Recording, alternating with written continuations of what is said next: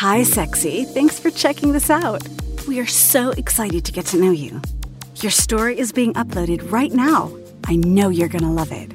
But before we get started, do me a favor and write down this code. It's erotic50, EROTIC 50. What's that about? Well, it's your key to unlock 50% off and free shipping on adamandeve.com.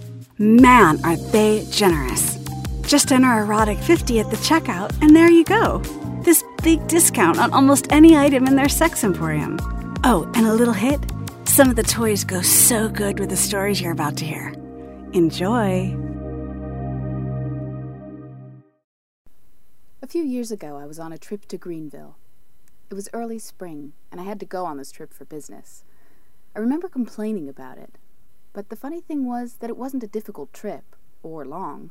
The meetings I'd scheduled weren't anything unusual to me, and the people I was meeting I'd met before. Anyway, I don't remember what it was that made me dread going down there that week, but I do remember one particular event vividly. My company had me stay at the Marriott downtown. It was somewhat of a modern building with an almost industrial feel to it. The lobby was split into several different levels with an enormously high ceiling, 7 stories high, in fact. They were doing construction at the time. The funny thing was, the interior design included lots of areas along the wall that looked like scaffolding, so that the actual construction scaffolding barely stood out from the regular decor.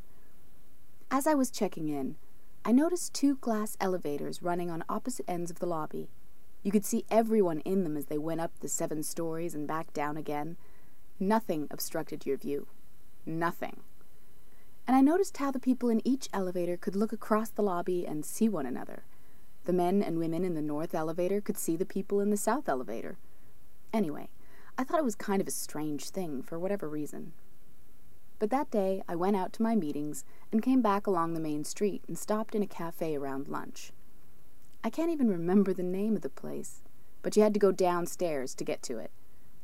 When I went in, I got a coffee and a roll and looked around at the place. It was packed. But not only was it packed, it was packed with men. Everywhere I looked. Men.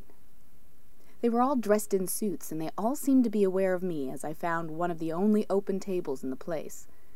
For a second I thought it might be a gay cafe, but none of the men seemed gay. Instead, it felt more like I'd stumbled into an old-school men's business club, all leather, reds, and low light. Men in suits, talking business.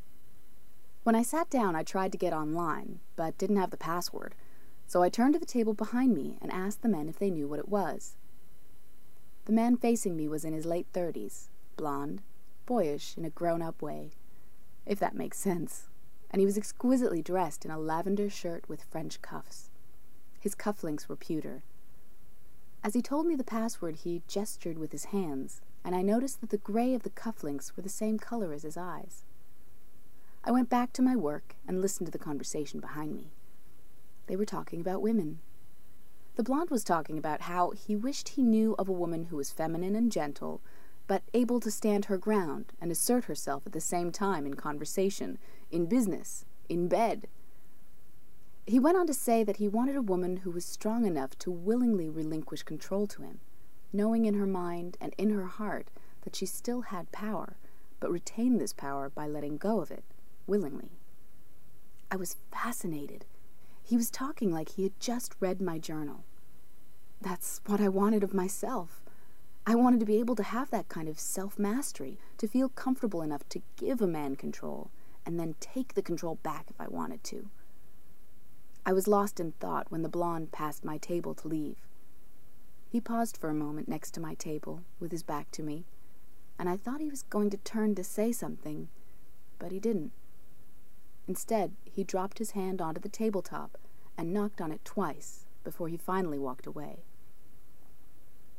That evening, I decided to just have supper at the hotel restaurant. I sat there watching the people around me and listening to the massive echo of that cavernous space. The elevators made their way up and down, and I watched their hypnotic movements as I ate. I couldn't stop thinking about that strange moment in the cafe that afternoon. Why had the blonde hesitated at my table? I remembered the polished look of his hands as he knocked twice. Such a strange thing to do. And just then I looked up and saw him sitting with a woman at the table diagonally across from me. She was dark-headed with shoulder-length hair, and they sat close, so I figured it had to be his wife. Naturally, I watched for a while as I waited for my check, and noticed that he seemed slightly distracted. His eyes followed the elevators down and down until his gaze met mine. And then he smiled. A little panicked by this, I looked away quickly, left a tip, and got up to leave. As I walked to the elevator, I realized that maybe he'd wanted to say something to me in the cafe. But what? He seemed attached. And what was all that conversation about the strong woman relinquishing power? I was the only person on the elevator. As it began to climb its way up to the 7th floor, I looked across the lobby and noticed that the blonde and his girlfriend were on the elevator opposite me. The woman's back was to the glass, and he was facing her and looking out across the lobby at me. We made eye contact, and he smiled mischievously at me. I watched him from above as he whispered something to the woman. And then he dropped to the floor in front of her. I couldn't believe what I was seeing, what everyone was surely seeing. He lifted her skirt and buried his head between her legs. The woman's head was flush against the glass, and her hands seemed to be on his head, holding him there, pleasuring her. She lifted one leg and put it over his shoulder, and he continued. My elevator stopped at the 5th floor. The doors opened, but no one was there, so I waited and watched as the other elevator made its way past me to the 6th floor and stopped. I was looking up at them now. Just as suddenly as he had dropped to his knees, he stood again in front of her and peered down at me, looking up at them. He whispered something else, and the woman dropped to her knees, fumbled with his pants, and buried her face in his crotch. Her head moved back and forth, and the whole time he held his gaze. I couldn't look away. I couldn't move. I was absolutely transfixed by him, his lovely gray eyes going half-mast as he began to climax. It all happened so quickly. It seemed like the entire hotel lobby would be watching, but when I was finally able to look away, I realized that the place was nearly empty. I looked back up at them.